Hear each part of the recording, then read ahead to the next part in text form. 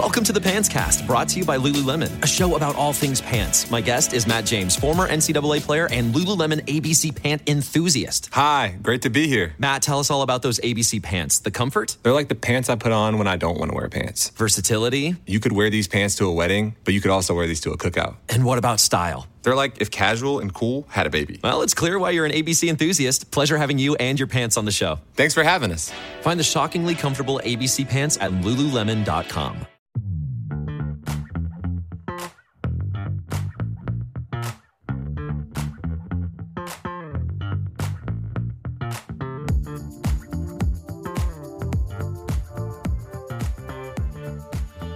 Hello, everyone, and welcome to another off-season edition of Phillies Therapy. Hope you had a wonderful Thanksgiving weekend. My name is Paul Boyer. Let's get you caught up with the happenings in Phillies land from the previous week. Starting off with a bit of monetary news. Dave Dombrowski, the president of baseball operations, Dealin' Dave, captain of the ship, has been given a 3-year contract extension. It extends his current deal and will keep him with the club, or at least keep him being paid by the club through 2027. This is fine. I don't think anybody is mad about this. Obviously, Dombrowski made a number of moves that brought players into the Phillies that ended up playing a huge role in their postseason run. You know, you talk about guys like Edmundo Sosa. You talk about other deadline acquisitions like David Robertson for his part. Kyle Schwarber's free agent signing. A lot of the things he's done have worked out so far. Maybe you could say the Castellanos move hasn't quite done that, but you know what? For the most part, he's hitting. And I think when you take a team to the World Series in your second full year at the helm, and you make enough moves to improve the team without emptying the farm system, which has defied a bit of his stereotype, as true or untrue as that still may be, he's got a lot to work with. And this will keep him working with the Phillies, guiding the Phillies, constructing the Phillies through the 2027 season, which feels like it's a long way away, but we'll probably be here before we know it, just because time seems to move faster than light anymore. So good for Dave. He'll be leading the Phillies front office for the next few years. I think the bigger piece of news that came out this past week is that Bryce Harper's surgery, his actual procedure, was unveiled. It happened, took place, apparently went well. He had Tommy John surgery on his right throwing elbow and will miss a considerable amount of time. Now, again, we all knew this was coming. We all knew Harper was going to miss some time at the start of the year. Right now, from the way things are going, it sounds as if he's going to get back to baseball activities sometime in May, swinging a bat. He'll probably be able to return to game action, at least as the prognosis goes right now, sometime around the All-Star break. So think sometime in July. That's a fairly long recovery, and he still won't be able to play the outfield for a little while after that. So it'll be a little bit more of the same that we saw in 2022. But getting Bryce Harper's bat back is obviously a big enough win in itself, and another win for the Universal DH, which helps make all of this possible. Can you imagine if the Universal DH wasn't around, how Harper would have missed all of the rest of last year, at least half that season, would miss who knows how much of this coming season? It would be really bad. So thank you, Universal DH. Please stick around and please keep benefiting the Phillies. Harper's absence is going to be felt. I don't think there's any way you can make up for that. You know, the fact that the 2022 team was able to survive and sometimes thrive without Harper is a testament to their will and resilience, I think, if you want to tack on some intangibles. But the sheer fact of the matter is you don't want to lose your best position player for months at a time if you want to make a serious run at the postseason. Now, that being said, the Phillies are returning a lot of their key pieces, and they should still be a good team. We figure there's still a ton of work left for them to do this offseason. You don't know what free agents they might bring in, what trades they might do, and there will probably be ways for them to try and make up some of the lost production. I'm sure you're going to see some sort of rotation of any of Kyle Schwarber, Nick Castellanos, maybe Rhys Hoskins filter into that DH spot, maybe JT Realmuto on an off day. Freeze things up a little bit, because when Harper comes back, at least until he's ready to play the outfield, he's going to be your DH. And then the outfield goes back to looking like what it looked like for most of 2022, we think. Either case, not a catastrophe. that Harper needed Tommy John surgery. And the simple fact of the matter is, as far as I see it, he's going to make a recovery. He's going to get back in the outfield. He's going to be able to throw again. And that's really important. It'll be nice to get Harper back out in the outfield, ideally before the 23 season ends. We'll have to see how the recovery goes and how he's feeling and how all that takes shape. But Bryce Harper is going to miss some time again. Phillies are going to start the year without him, and they'll have to find a way to hang in there. I think they can. You know, like I was just saying a minute ago, it's not the best plan in the world to have your best position player out for months at a time. And it's a shame, really, it continues to be a shame, that Harper will have ended up only playing one complete entire season in his first 5 with Philadelphia. You know, one of those none of them are really his fault. The shortened 2020 season and a couple of freak injuries like we've had. But he played 157 games in 2019, and in the rest, hasn't been able to take the field for quite as many games. In fact, it's just a combined 298 over the last 3 seasons. Again, 2020 was only a 60-game season. So it's a shame. He won't play in an all-star game again as a member of the Phillies. He was elected finally last year, but of course couldn't play because of his injury. And it's just kind of strange because he's been able to accomplish so much in this relatively short span of time. You know, he's been with the Phillies for 4 seasons, a little more than half of the time that he spent with the Nationals. This will be his age 30 season. In case you forgot, he just turned 30 last month.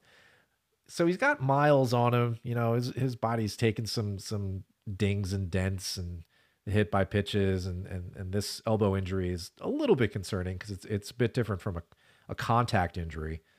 But we'll have to see how he responds. He's a position player, not a pitcher. So hopefully the elbow responds well to treatment and rehab, and he ends up not taking that big of a hit with his defense as things move forward. So it's been kind of a strange, stagnated start to his Phillies career. I guess that might be the right word. Either way, it'll be nice to have Harper for however long he's able to contribute, and we'll see him at some time in the middle of the summer. Last little bit of Phillies news to really come out this past week was a report that prior to acquiring Noah Syndergaard from the Angels, the Phillies were apparently nearing a deal to bring in Seattle Mariners left-hander Marco Gonzalez. Now, Gonzalez just finished his age 30 season. He ended up going on the year in a full season for Seattle, making 32 starts, 183 innings pitched, which is, you know, something of a rarity these days, not to turn your nose up at. Wasn't really overwhelming, though. This was a guy who had some effective moments, you know, earlier in his career with the Mariners. He's a mid-rotation guy on his best days.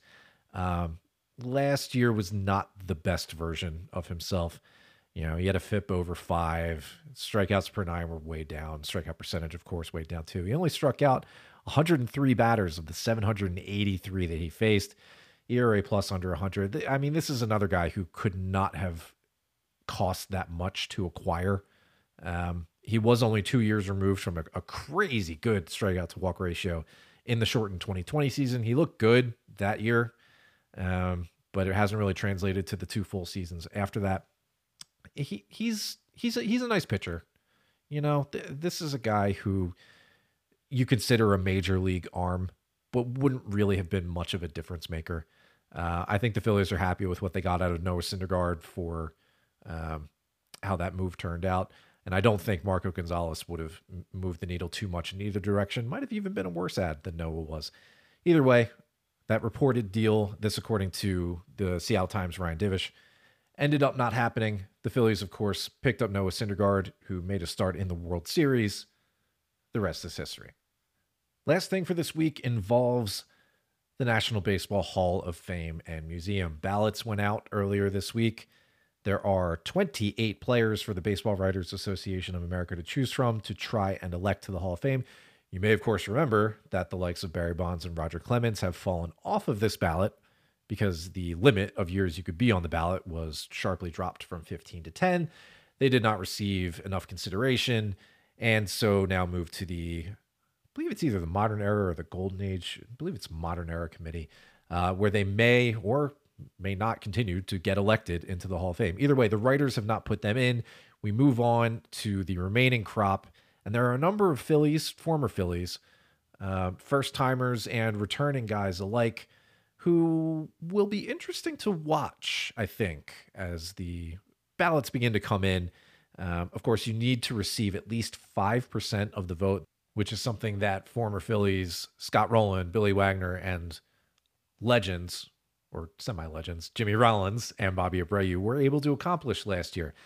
There's also first-timer Jason Worth, who finds his name on the ballot. You're eligible if you have at least 10 years' time in the major league. So Worth, after his time with the Phillies, of course, spent more time with the Washington Nationals and ended up rounding out a pretty nice major league career. He does not stand to make the Hall of Fame. It's really just a matter of whether he gets the 5% to stay on the ballot. Now, for the other four, they all have interesting cases and for different reasons. Billy Wagner obviously only spent a couple of years with the Phillies. He is regarded as one of the very best relievers in the history of the sport. That's why he's on this ballot. Certainly on the short list of, if not the very best left-handed relievers out there. This is a guy who was overpowering for his time. Prior to the strikeout takeover, this was a guy who could huck the ball at 9,900 miles an hour with regularity and punch out a bunch of guys while not walking the world. That's usually something that came along with a high octane arm, is that a lot of walks would also follow. Not the case for a lot of Billy Wagner's career. He stands a very good chance, I think, of eventually making it into the Hall of Fame simply because he accomplished a lot, of course, regular season, as one of the very best left-handed relievers there is. Does not have a World Series title to show for any of this. In fact, only advanced beyond the first round of the playoffs once. But this is somebody who, I'm a big Hall guy. I kind of like seeing guys who have had their moments of importance and their really dominant stretches, even if it was only for a couple of years, get rewarded and get enshrined, on baseball merit with something like this. I think it's at least intellectually consistent with the way the Hall is currently structured. So I would eventually like to see Billy Wagner get in there. Of course, he is in his 8th year on the ballot, and last year only received 51% of the vote. You need 75% to get in. Voting is very strange in that more and more people tend to tack on votes to these guys as they spend more time on the ballot, which it doesn't make a ton of sense. If they're a Hall of Famer, they should be a Hall of Famer, and you vote for them. But especially now that the ballot is a little bit less clogged with Bonds and Clemens off, David Ortiz getting elected, Curt Schilling off. There's a little more room to squeeze some of these guys on if you're a big ballot guy like I am. If you're a small ballot guy, maybe you're not really considering Billy Wagner so much.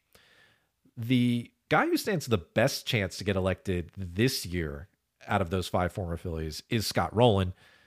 Again, you pretty much know the story there. Generally regarded as one of the very best defensive third basemen of his generation.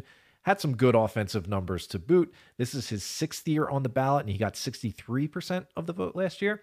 He ended up playing with the Phillies from the 96 season through 2002 when he was eventually traded, of course, under rather acrimonious circumstances. The trade package, as you might remember, was Placido Polanco, Bud Smith, and Mike Timlin, which is a really, really light return for a star third baseman in his mid-20s, his age 27 season.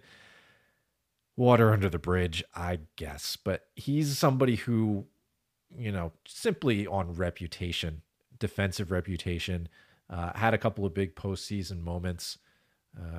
Somebody who ended up winning a World Series with the St. Louis Cardinals back in 2006.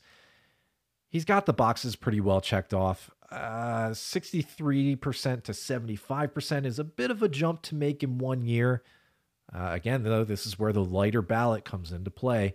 There's a decent chance he gets elected this year. If not, he's got a few more years after this. I would expect Scott Rowland to eventually get into the Hall of Fame. Now, with those guys out of the way, let's talk about a couple of guys who make a little bit more sense, who are a little bit more appealing to the Phillies fan base on the whole. We'll start with Bobby Abreu, who was in his 4th year on the ballot, received just under 9% of the vote last season. Look, opinions differ, sometimes wildly, on Bobby Abreu, what he was, what kind of player he was, what he actually meant to the Phillies. This is a guy who did not play in the postseason for the Phillies. He was not around when they eventually broke their drought, the first one, the first drought back in 2007. He was traded to the Yankees in 2006, and from 2006 on into 2014, his final year, he had some nice moments. He had some good years with the Angels out west, had a good half season with the Dodgers, and eventually finished his career with the Mets, where he was sort of just a light hitting outfield replacement in his age 40 season. The Phillies actually invited him back to spring training toward the end of his career, if you believe it. Right before that 2014 season, actually, they ended up cutting him, and he went on to post a 680 OPS with the Mets that season. But while he was with the Phillies, 9 years with the Phillies, over 1,300 games, 5,885 plate appearances, and all he did in that time was hit over 300, on base over 400, slug over 500. It's an OPS plus of 139. He stole 254 bases, got caught 80 times, but still, that's a good rate. Hit almost 200 homers, had 348 doubles. Look, a lot of the memory of Bobby Abreu, I feel, gets caught up in the rather hilarious Gold Glove he was awarded in 2005. I think we can all agree that Bobby Abreu is not a world-class defender. But I think there's a little bit too much of a counterweight put on that defense when we talk about how good of a hitter this guy was. Maybe he didn't quite matter as much in the grand scheme of the franchise because he didn't actually play on one of these playoff teams. Wasn't really his fault. You know, he got dealt when he was having a really good season, ended up being even better for the Yankees, not just in that 2006 year, but the couple years after that. And of course, keeping with the theme of kind of underwhelming trade packages, if you remember this one, it was Abreu and Corey Lidle to the Yankees for Carlos Monasterios, Matt Smith, the only two of these four guys to make the major leagues, plus C.J. Henry and Jesus Sanchez. C.J. Henry is, of course, notable because he was traded to the Phillies, then was either released or retired or something in 2007, and then immediately went back to the Yankees minor league system. He never ended up making the major leagues. I thought that was funny and so indicative of what it was like with the Phillies in the early 2000s with, trading guys away. Anyway, Bobby Abreu was a really, really good offensive player. He was really good. I think it bears mentioning that he needs a little bit of a pump up with his offensive reputation in our circles. I hope that's not really the case anymore. I hope time has softened that, and people who pull up his Baseball Reference page now see a guy who was a really excellent performer for a long time, really durable, really stayed on the field, had a couple of 30-30 seasons. This guy was just really, really good. And after he left, he had a couple more big years in the AL after that. If you're thinking along the lines of Big Hall, again, like I am, just staying intellectually consistent, think about how Bobby Abreu compares to someone like Jim Rice, who was fairly recently elected. Rice spent his entire 16-year career with the Boston Red Sox and had a significantly better defensive reputation than Bobby Abreu, which should be noted. But think about this from an offensive perspective to try and offset that just a little bit. So again, if Jim Rice is an outfield Hall of Fame standard, let's think about this. Bobby Abreu played in roughly 300 or so more games than Jim Rice, ended up logging about 1,000 more plate appearances. He had 100 fewer home runs, but had 200 more doubles, had 350 more stolen bases, and of course, 90 more caught stealings. He ended up hitting about the same as Rice with a 291 average against Rice's 298. Abreu's on base percentage, again, this is for his career, is 395. Rice was just 352. So Abreu's got him eventually in OPS by 16 points. Their OPS pluses, because of their different eras, are the same at 128. Look, if Jim Rice, again, is the standard here, Bobby Abreu meets that standard. You look at wins above replacement too, if you want to dig into that. Abreu piled up 60 60 wins above replacement by Baseball Reference's measure. Rice had just a shade under 48. It's all about that consistency, right? If you have somebody in the Hall of Fame who sets a bar, which everybody in the Hall of Fame should do, there should be somebody who sets the bar at a lower point, right? Because that's the gateway to entry. And if you have somebody who exceeds that, they should be a Hall of Famer. I feel like that logic holds up pretty well. If that's what we're working with here, then Bobby Abreu is a Hall of Famer. I just don't think he's got that slam dunk kind of reputation. And it did take Rice a while to eventually get in.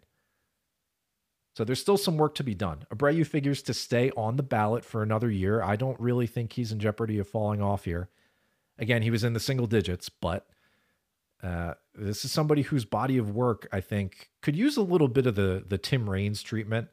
You know, somebody who flew a little bit under the radar with Hall of Fame writers until he got a little bit more of a lift from, you know, internet writers and people out there who had a little bit more time to dig into what a player was actually able to accomplish and say, hey, he was worthy. And I think that should be Abreu's case. This will be his 4th year on the ballot again. So he's got a little bit of time after this, but he's got so much ground to make up. We'll have to see how the results go this year and whether he gets any substantial gains. Last but not least, of course, we have Mr. J-Roll himself, Jimmy Rollins, who has an interesting Hall of Fame case. You know, I started off thinking when I was doing this that I was not going to be very optimistic about Rollins' chances at eventually getting elected. That looking at his career page, you think, okay, yeah, he had a couple really good years, but is this a Hall of Fame player? And maybe that's still up in the air. You know, the latter half of his career, offensively speaking, was not fantastic. You know, if we want to get the bad news out of the way, of course, from 2009 on through the end of his career, he was just a 247 hitter, slugged under 400, OPS plus just over 90. Defense was still fine, but eventually had to retire at the end of the 2016 season after playing the year with the Chicago White Sox. And you think, okay, that was half of his career. That's not really great. And I don't really think that says a lot for his chances. But look at the first half of his career, and it's a bit better. Again, relative to the era, he wasn't beating down doors on offense, but he was a 277 hitter, 333 on base, slugged over 440. Again, OPS plus. That's only 99. For the era he was playing in the early 2000s, that's it's not the most powerful output. You take that from a shortstop today, of course, but back then it was really just kind of average. But you think about everything else that goes into it. In that first half of his career, from 2000 through 2008, he had over 300 doubles. He had almost 100 triples. He had 125 home runs. Again, this is mostly while batting leadoff too. Had over 500 RBI. Stole nearly 300 bases and was only caught 60 times. Played really, really good defense too. I don't know if you consider him Ozzie Smith exactly, but he did pick up some hardware. He was renowned for his arm, I feel like, and really played a nice shortstop for a long time. Ended up holding his defense pretty well. That's one thing that didn't really age as dramatically as his bat did later on in his career. Yeah, I was trying to think of who's his comp, right? We were just talking about Bobby Abreu and Jim Rice in the outfield. I don't really have a great shortstop comp for Jimmy Rollins, at least not on a very quick look. There might be somebody better out there. I'll admit that. But in thinking about middle infielders, to broaden things a little bit, I look at somebody like Alan Trammell, right? Alan Trammell, of course, played his entire 20-year career with the Detroit Tigers. He logged more time than Jimmy Rollins did in the major leagues, for sure. But you look at their numbers side by side and you think, well, okay, if you squint, you can kind of see it.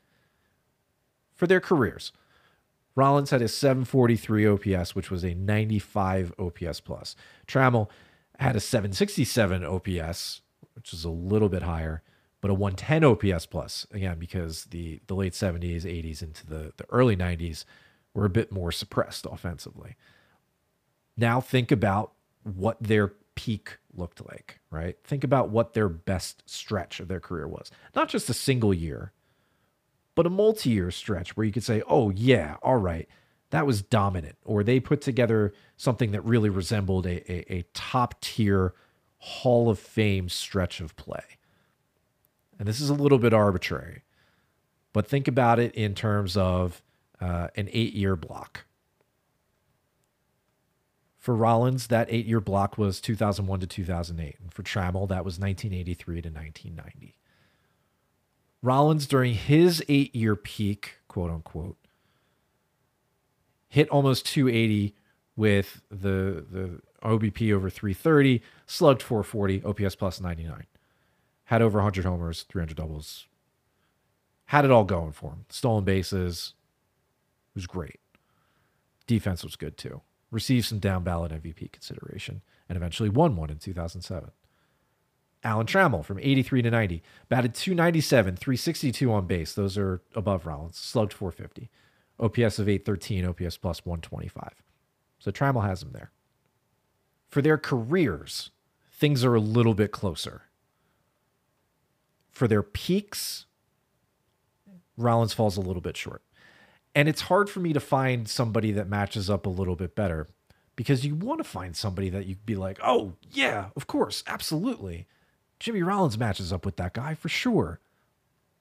And there just doesn't seem to be that perfect fit, certainly not at shortstop among current Hall of Famers. You know, you look at somebody else like Barry Larkin was also a superior offensive player. You look at Derek Jeter, who's also a superior offensive player, not a superior defensive player. And it's a little difficult to find that measuring stick for Rollins. But that being said, you look at some of the things that are like Hall of Fame monitors and measures, you know, like Jay Jaffe's JAWS metric. Jimmy Rollins does pretty well. He's apparently the 32nd ranked shortstop all time, both in terms of career wins above replacement, the peak that we were just talking about with the 7 years, and the JAWS metrics, as well as wins above replacement per 162 games. He does okay, but he falls a little bit short of the average Hall of Fame shortstop in those areas. And there are only 23 Hall of Fame shortstops. So it might be a little bit of a long road. It might be a little bit of tough sledding. It might be hard to convince an electorate that this is somebody who should keep moving up the ballots, who should continue to keep accruing votes, because the numbers don't hold up quite as well if you really dig into them.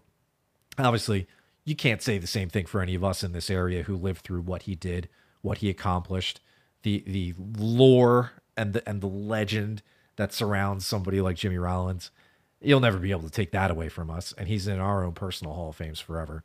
He'll have his jersey number retired, or he should, regardless of how the National Hall of Fame election turns out. Personally, same with Abreu. I would love to see him stay on the ballot, keep getting more vote shares, have more people talk about him, think about him as a big Hall kind of guy, because it would feel warm and fuzzy, pure and simple, to get somebody like Jimmy Rollins into the Hall of Fame. It would be amazing. It won't be easy. It'll probably take all 10 years that he's going to be on the ballot, but hey, who knows? Who am I to say?